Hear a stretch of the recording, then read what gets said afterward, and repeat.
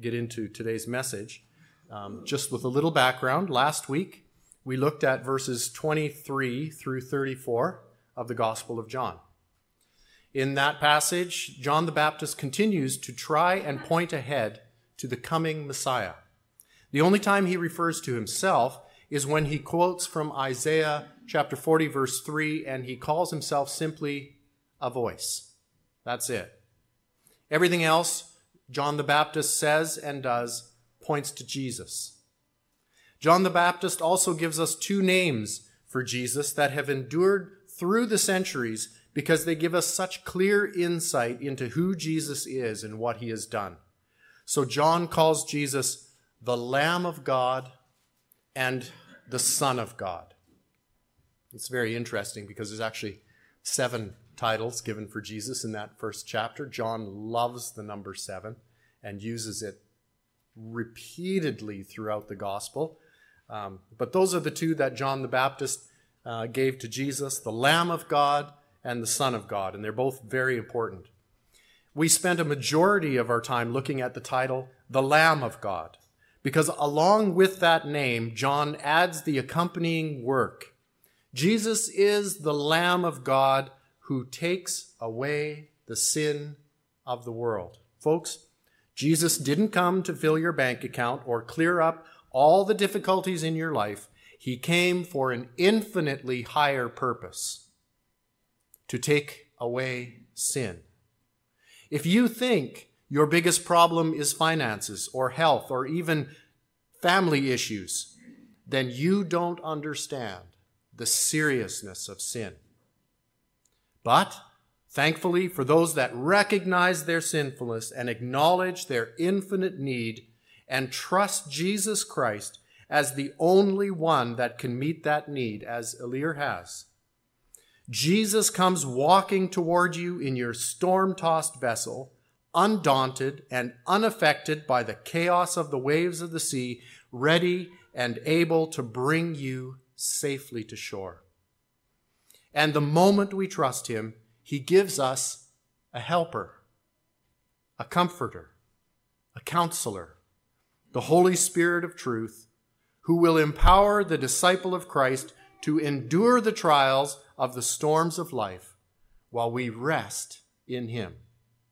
He is the Lamb of God who takes away the sin of the world, and we would be wise to lay our burden of sin on him, for he is the only one who can bear it, and receive in exchange his righteousness, without which we will not see God. That brings us to today's text, in a message I've simply entitled The First Disciples. We're going to look at John chapter 1, verses 35 through 51. Today will bring us to the end of chapter 1, so I'm quite thrilled that I've made it all the way through one whole chapter. So at this rate, in 26 years, we should be done. The Gospel of John. Anyway, I'm sure that things will pick up as time goes on. We spent quite a bit of time on those first 5 verses in particular, but let's look at today's text, John chapter 1, beginning in verse 35 to the end of the chapter. This is the word of God. Again, the next day, John stood with 2 of his disciples, and looking at Jesus as he walked, he said, "Behold, the Lamb of God." The 2 disciples heard him speak, and they followed Jesus. Then Jesus turned, and seeing them following, said to them, "What do you seek?"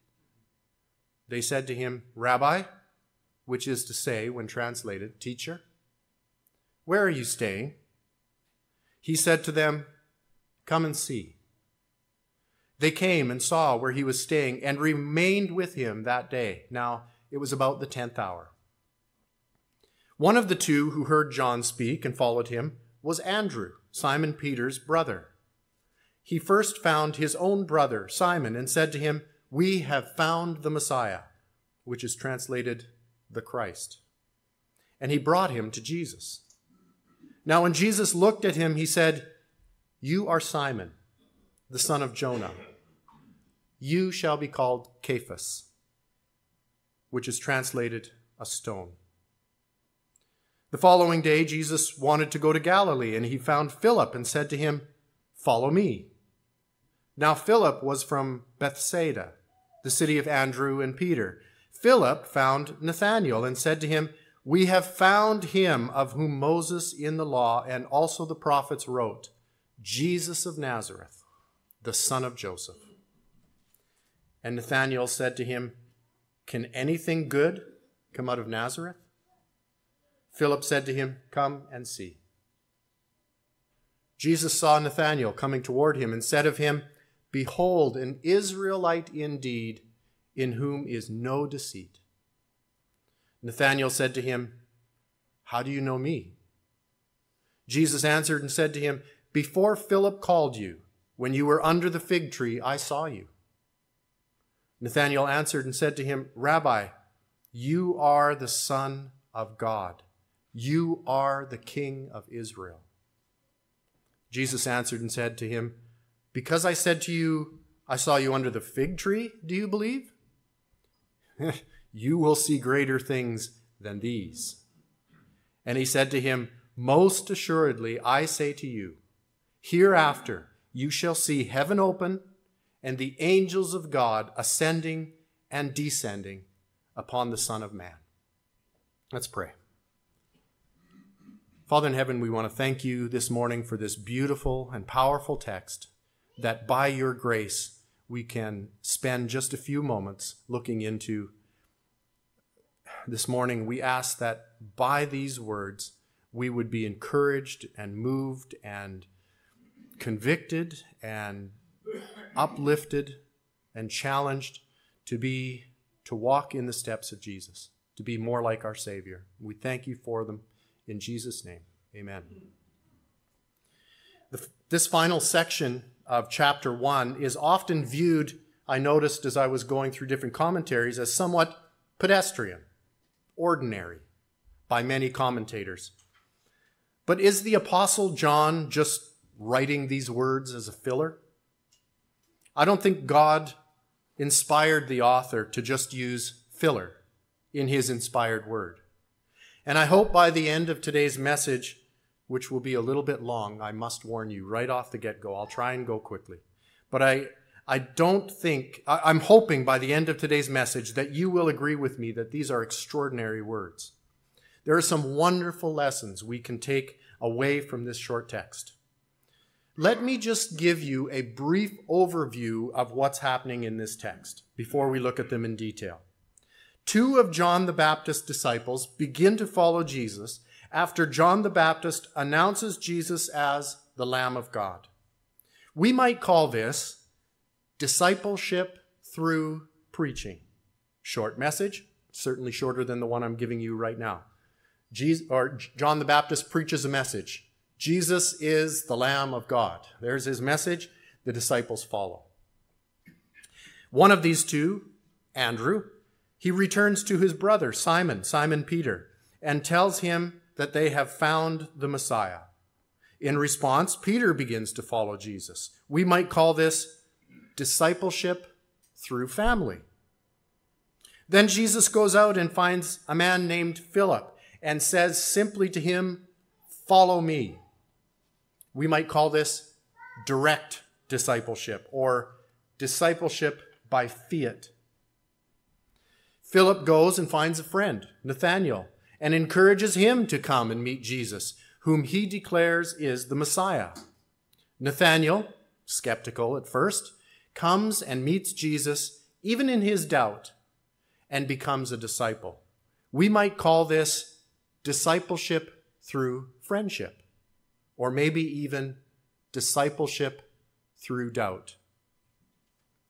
The entire account is a treatise on the variety of ways in which Jesus extends his grace so that each person can become his disciple, his follower. Jesus didn't reach out to you the way he reached out to me.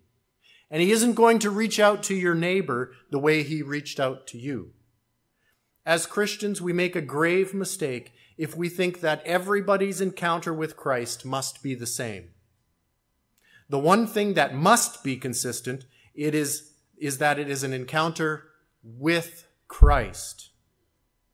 But some come through the witness of a friend or family member. Some come because they have a direct encounter with Jesus of Nazareth in what we might call a Damascus Road type of experience. Some come immediately with no doubt, like Philip. Others are skeptical and they need more time and more convincing, like Nathanael. In the end, what matters is that each of these disciples responded to the call, or the invitation, or the command, or the instruction, or whatever it was that Jesus used for each individual person. They responded and became disciples of this unique man from Nazareth. My prayer this morning is that if you have not yet responded to Jesus, that he would move in your heart this morning.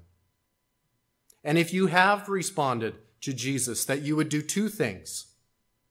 Remember how it was that Jesus drew you, and recognize that it is your privilege to make yourself available to him to draw others.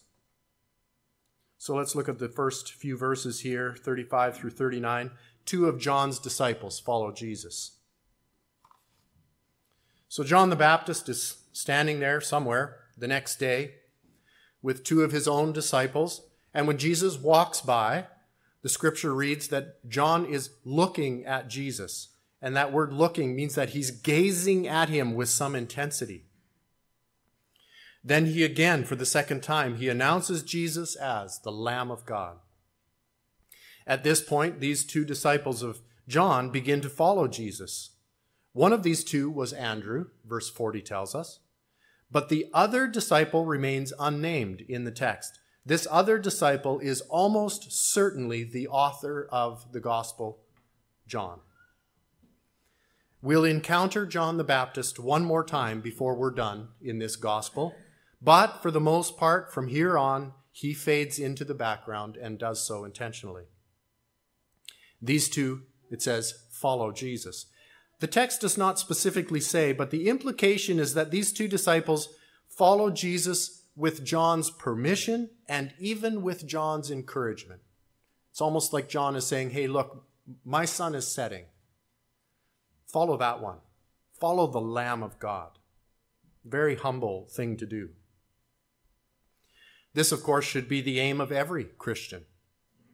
Avoid gaining a following for yourself, but rather get others to follow Christ. So it seems these two were following Jesus at a bit of a distance. Maybe they were shy. I think John, the author, almost certainly was a shy person. But they were following Jesus at a distance when suddenly Jesus turns around and asks them, what do you guys want? And we'll pause on this question for a few moments. A person never follows Jesus anonymously. Jesus doesn't make that option open to his followers. You may try to do this.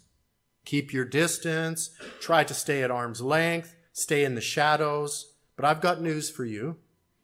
If you are going to follow Jesus, he isn't going to leave you alone. He will smoke you out. I love what one commentator said regarding this verse. Jesus is going to discover those who are discovering him. There was a wonderful book written by a German theologian, originally written in German, of course. His name was Rudolf Otto. He wrote the book in 1917, beautiful book, called Das Heilige, the Holy, sometimes translated the idea of the holy in English. In this book, he describes something which he didn't know what to call it, so he actually created a new word. He called it the numinous. Simply put, the numinous is the experience a person has when they encounter the one who is holy. Now, this is not necessarily a salvation experience. It can be.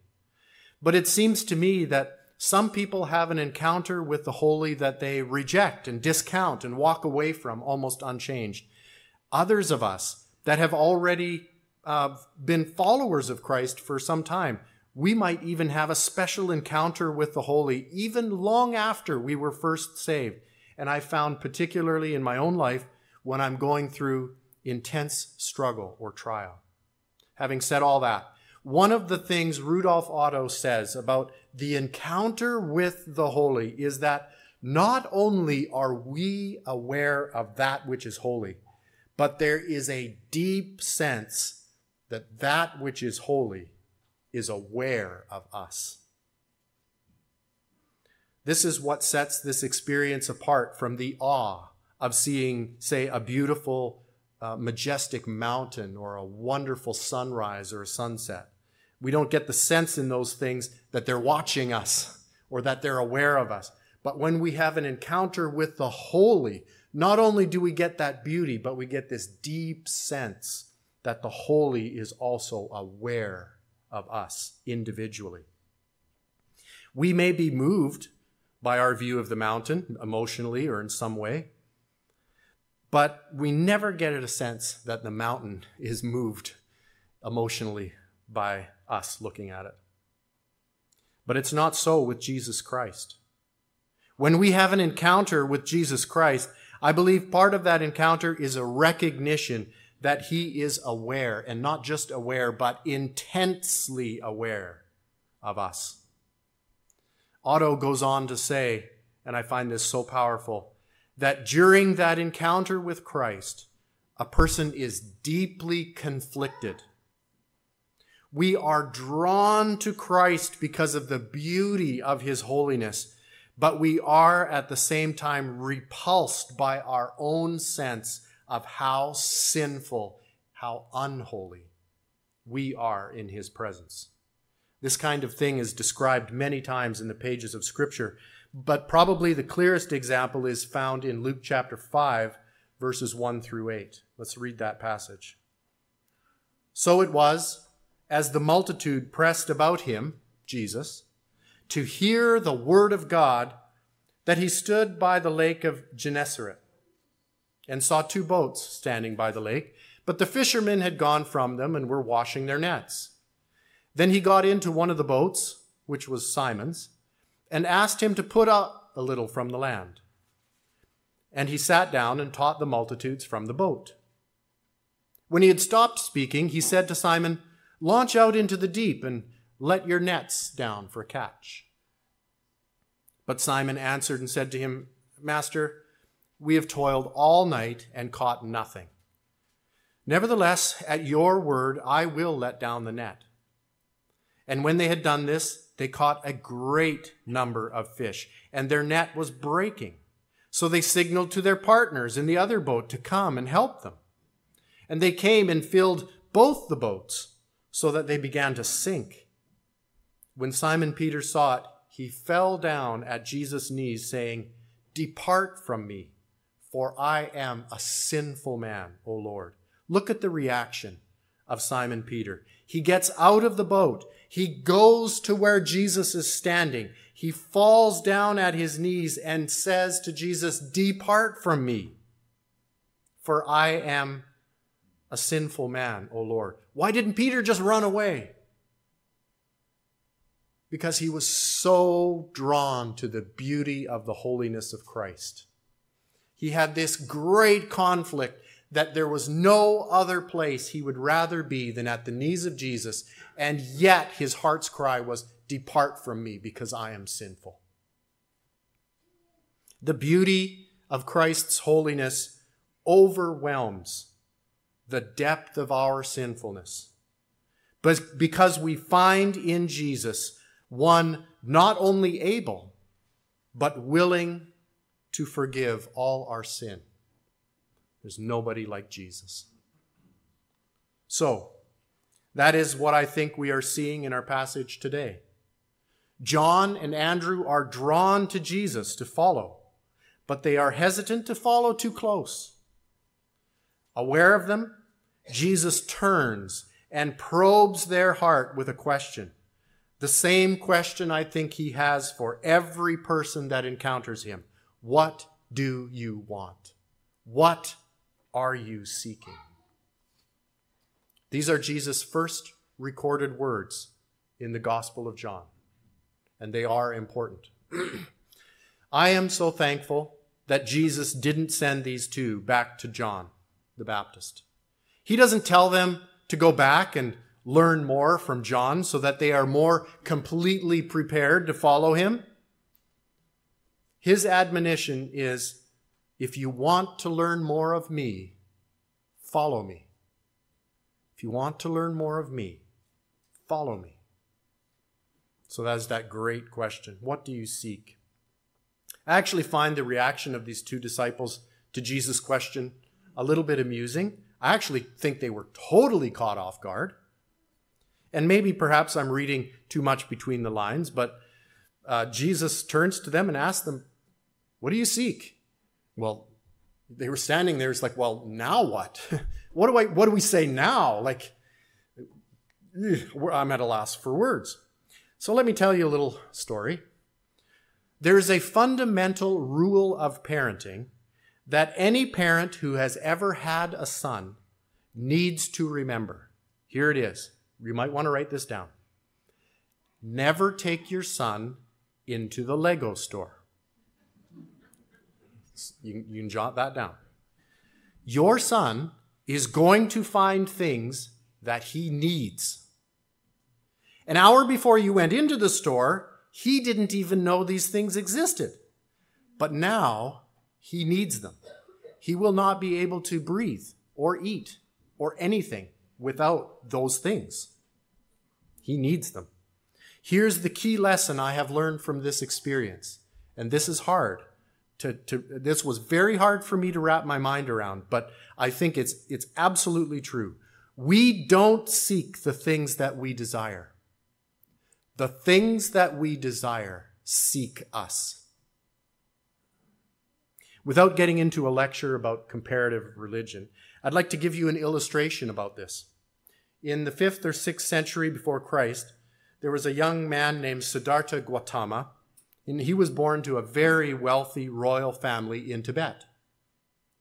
Through a series of encounters with the sufferings of the world, this man turned his back on his family and his wealth, and he decided he was going to pursue what he called enlightenment. After many years of pursuing this higher path of living, the Buddha, for that is how he came to be known, came to the conclusion that if a person can eliminate desire, he is enlightened and he has found the path. It's one thing he didn't account for. That is simply not how God created man. God created us to have desires, to have goals, and to have pursuits. So we would look at the teaching of Buddha and say that he is trying to use a guillotine to cure a headache. It's effective, but the cost is high. For the follower of Christ, Jesus asks us to examine our desires to see if we can find him in our desires. Ultimately, Jesus is the one we seek because we are created in his image, the image of God. So any desire we seek, or rather has sought us, through which we cannot see the Lord Jesus Christ, is a desire that we must set aside. We will never find fulfillment in it. This is precisely why a husband can, not will, can find fulfillment in his work. Because through his work, he can see the command of Christ to provide for his family. This is precisely why a wife can find fulfillment in keeping a home, because through her work, she can see the command of Christ to nurture and care for her family. She can. I'm not saying she will. I'm saying that it's possible if she so chooses. Same with the husband. This is precisely why, to bring this whole idea to something that impacts all of us every day, this is precisely why socialism fails, for example.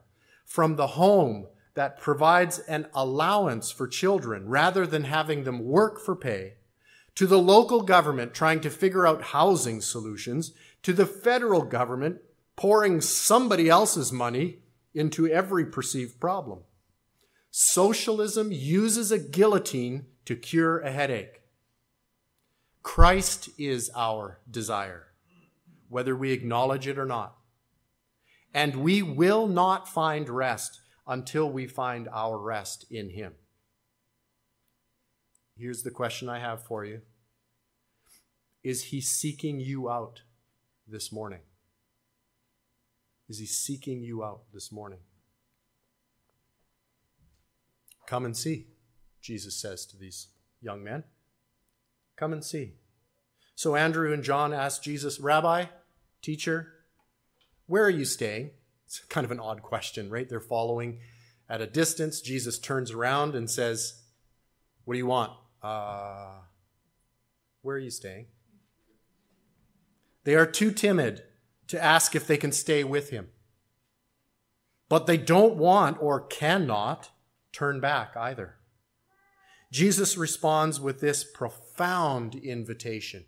Come and see. This is a beautiful invitation, and I think we would be wise to memorize it and use it. The world is filled with people that need to have an encounter with the living Christ.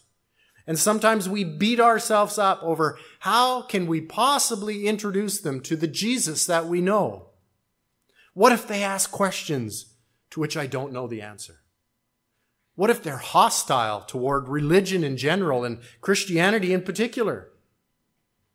When Jesus was asked where he was staying, he didn't go through a long treatise on his messiahship and how he fulfilled all these Old Testament prophecies and what John had taught them in days past. He could have. At other times in his ministry, he did use these types of teaching methods. But in this initial encounter with the Lord Jesus Christ, he says to them, come and see. The Lord Jesus Christ, the Holy. The invitation for us can be very simple. Come and see. You want to get to know the Lord Jesus Christ? Spend some time with him. John and Andrew spent the rest of the day with Jesus, probably 10 in the morning till the end of the day. And I think it would be safe to say, when we look at the rest of their lives, that from that day forward, their lives would never be the same. Verses 40 through 42, Peter meets Jesus. I've given Peter his own section of the sermon here because of his importance as a disciple and as an apostle. By the time John wrote this gospel, everyone would have been aware of who Peter was and what he had all done. So this is why I think John includes this encounter between Peter and the Lord here. Peter was bold, outspoken, and zealous almost to a fault. If Andrew was an evangelist, and he was, because every time we encounter Andrew in John's gospel, he's telling people, come see Jesus, come see Jesus. Chapter 6, chapter 12. But if that is what Andrew is, his brother Simon, his brother Peter, is a leader. They rhyme. Peter is a leader. Right, Pete? That's right, yeah.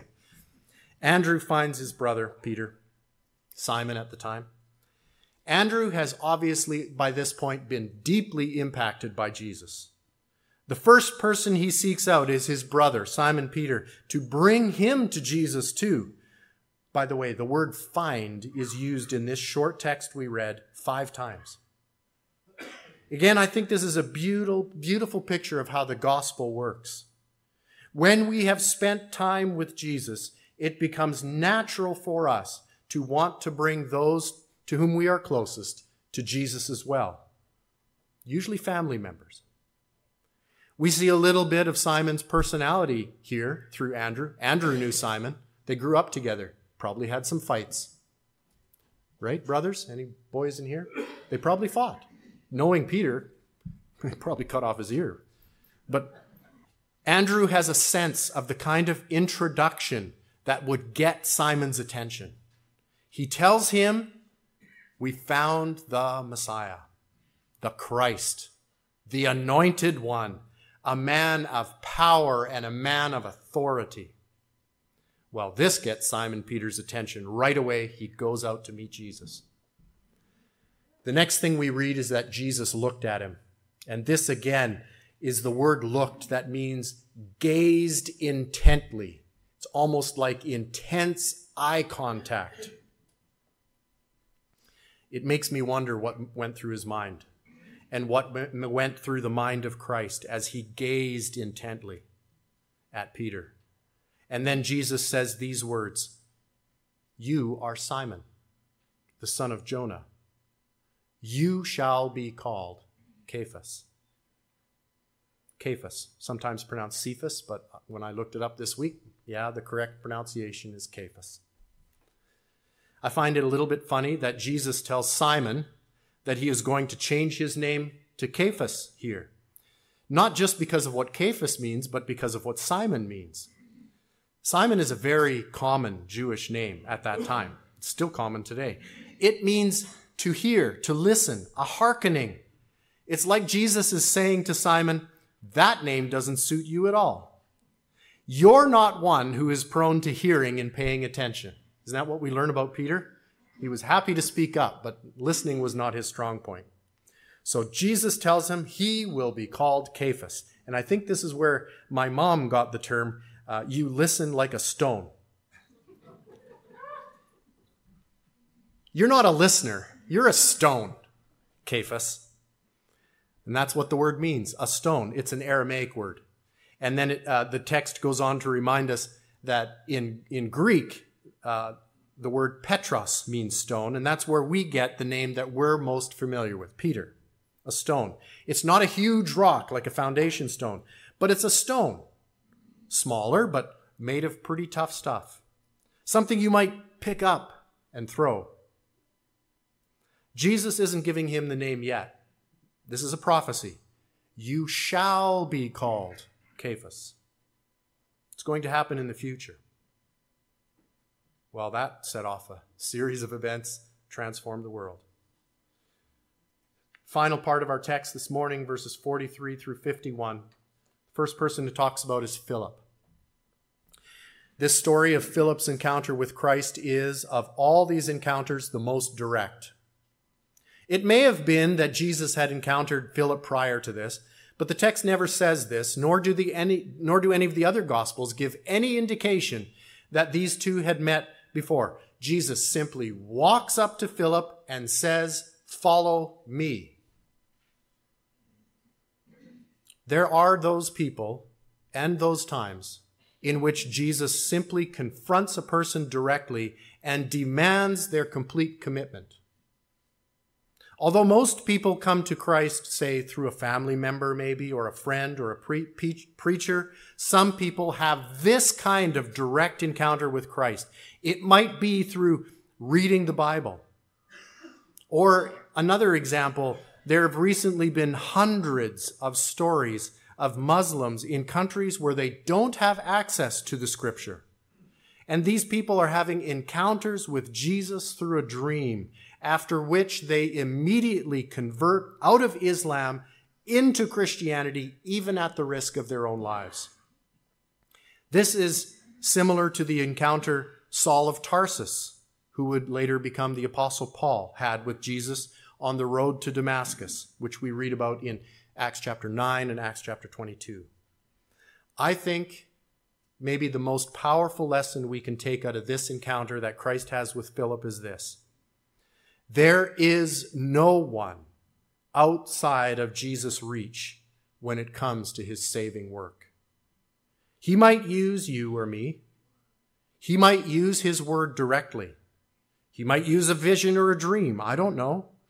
But praise God, his arm is not so short that he cannot reach even that person you have been praying for all these years. Keep praying.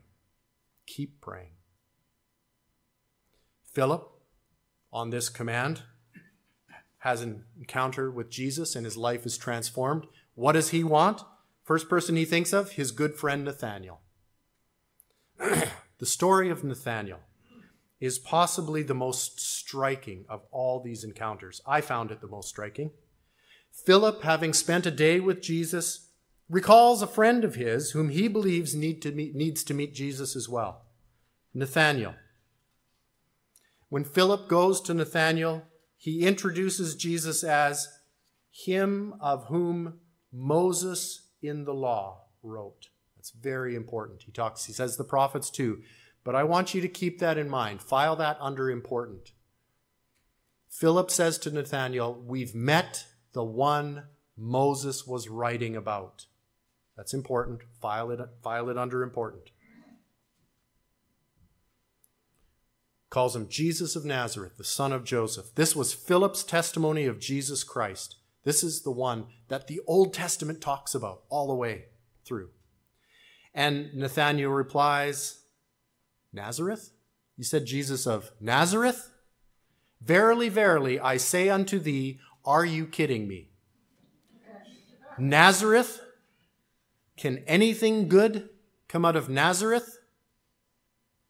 When you know a little bit about the geography of this area, this question makes more sense.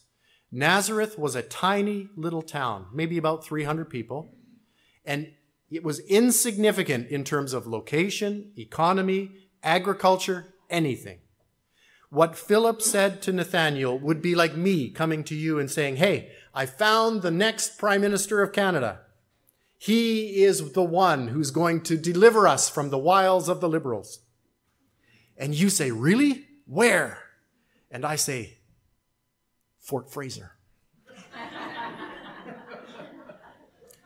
Now, nothing against the folks from Fort Fraser and the people that live there. I've met many fine people from Fort Fraser. But it's not really the first place we think of when we think of someone rising up to a position of greatness in a large country. So right off the bat, Nathanael is skeptical about Jesus. Nazareth? I don't think so. How does his friend, Philip, respond to his skepticism? Oh, I love this. Come and see. Come and see. This is the same invitation Jesus gave to Andrew and John when they were following him from a distance. Come and see. Philip is like, I know it's not what you're expecting, Nathanael. By all accounts, Nathanael was a godly man. I know this is not what you're expecting, but you have to come and meet him. Then make up your mind. Instead of arguing against Nathanael's prejudice, Philip simply invited him to meet Jesus for himself. And so, Jesus reveals himself to Nathanael in a special, special way. When we first read of this account of Jesus and Nathanael, it can strike us as kind of odd. Why would Nathanael become so convincingly and dramatically committed to following Jesus Christ simply because Jesus had told him that he saw him sitting under a fig tree? There is plainly something much deeper going on here, and we all get a sense of it when we read this text. And I think that if we look at the story just a little more closely, we will see what it is. Look at the first words of Jesus when he sees Nathanael. Behold, he says, an Israelite indeed, in whom is no deceit. If you'll recall from the Old Testament, Abraham had a son whom he named Isaac. Isaac had a son whom he named Jacob. The name Jacob means supplanter, layer of snares, and deceiver. Not a very flattering name at that time. No offense to anybody named Jacob in here today. I don't think that of you at all. It's become a name through the great patriarch. But that's what the name meant. And when we look at the early life of Jacob, that's what we see. He lived up to his name. He was not the kind of guy you would enter into a business deal with. But later on in life, Jacob had a transformative encounter with the Lord. And at that point, the Lord gave Jacob a new name, Israel, which can be translated in many different ways, but it carries with it the idea of he who wrestles with God. he who wrestles with God. Let's just read the verse where the Lord changes his name so that we get an idea of what's happening here. And it occurs in Genesis chapter 32, the writings of Moses, verse 28. And he, the Lord, said to Jacob, "Your name shall no longer be called Jacob, but Israel." Why? "For you have struggled with God and with men and have prevailed." So, with this in your mind now, let's look at Jesus' first words to Nathanael again. "Behold, an Israelite indeed, in whom is no deceit." Nathanael would have had Genesis 32:28 ringing in his ears. Behold, one who is of Israel, not one who is of Jacob. One who has wrestled with God, not one who deceives. One who has had his name changed. Nathanael is shocked. I would be shocked too. In whom is no deceit? Lord, I think you have the wrong guy. But Nathanael is shocked, and I'll tell you why in just a moment. Hang on to these thoughts. This is hard, but it's important. So Nathanael asked Jesus, "How do you know me?" He's already suspicious. How many of you have cell phone? You're on Wi-Fi. And you talk about purple dragons one day, and the next day, the only ads that come up on your phone are about purple dragons. And you're like, this thing is listening to me. This thing is listening to me, right? You've all been there. You know, you're like you and your wife talk about, well, it'd be nice to have a new sofa. All the ads that come up are about new sofas. And you're like, this thing is listening to me. I don't care what anybody tells me. This thing is listening to me. Nathanael's got this sense right here. Somebody's listening to my thoughts. That's right away. How do you know me? And it is Jesus' response to this question that transforms Nathanael. Jesus says to him, "Before Philip called you, when you were under the fig tree, I saw you." And Nathanael on the spot is completely convinced that Jesus is the Son of God, the King of Israel. Why? Nathanael was sitting under the fig tree. This, by the way, is where Jewish men, godly Jewish men, would often go in those days when they wanted to contemplate the scriptures. It was just a traditional thing for them to do, to sit under a fig tree. It's almost like a home or a place of prayer that they would go to. And the scripture doesn't tell us this, but John implies it so strongly that we cannot miss it. Nathanael is thinking of the life of Jacob. He's contemplating what Moses wrote about Jacob and Israel. And then when he encounters Jesus, Jesus in essence says to Nathanael, "I know your thoughts, and I know where you were when you thought them. And furthermore, I am the fulfillment of the scriptures you were thinking about." And seen in this light, verses 50 and 51 of our text just fall beautifully into this place. Jesus answered and said to Nathanael, "Because I said to you, I saw you under the fig tree, do you believe? You will see greater things than these," he says. Just because I can see your thoughts, I know what you're thinking. And then Jesus gives him the lesson. Again, remember, Nathanael was thinking about Jacob and Israel and all the things that were happening. And Jesus says, "Most assuredly I say to you, hereafter you shall see heaven open and the angels of God ascending and descending upon the Son of Man." Where does that story come from? Jacob is running away from Esau. He gets to a place that he renames Bethel, the house of God. Why does he name it that? Because when he went to rest there, he had a dream. And in his dream, there was this great ladder touching heaven and touching earth, and the angels of God ascending and descending upon it. And Jesus Christ knew what he was thinking about 10 miles back down the road. And then Nathanael's response makes perfect sense. Who else knows our thoughts? Our deepest most intimate thoughts. Jesus transforms Nathanael's life right there. It's an absolutely beautiful, beautiful story. So this brings us finally to the 3 lessons we can carry from this text. I've been trying to do this as I have time. I don't have time, so I'm going to do it anyway. 3 lessons that we can carry from this text into the days ahead.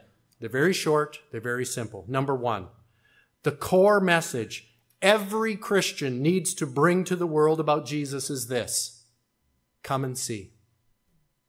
Come and see. The best defense against any critic or slanderer or person cynical about Jesus is this: come and see. And the deepest comfort for those going through illness or doubt or trial or loss, when your ship is storm-tossed, the deepest comfort are these words of Jesus: come and see. Powerful, powerful invitation. And I'll close with that. Let's pray together. Father in heaven, we're so thankful for your word. Even these passages that are sometimes glossed over, if we just take a few moments and look a little more deeply, they can transform us because of the power of your Spirit opening them up to us. So thank you for the light of your word. Thank you that your Spirit works in the hearts of people to reveal Jesus Christ to us, and that Jesus Christ reveals the Father to us. So as we go from this place, first to our baptism and then to share a fellowship and a meal together, I pray that by your Spirit you would go with us, and that we would do so in the light of your word and the fellowship of your Spirit and fellowship of one another because of what Jesus has done for us. In all these things we ask in the name of our Savior, the Lord Jesus Christ. Amen.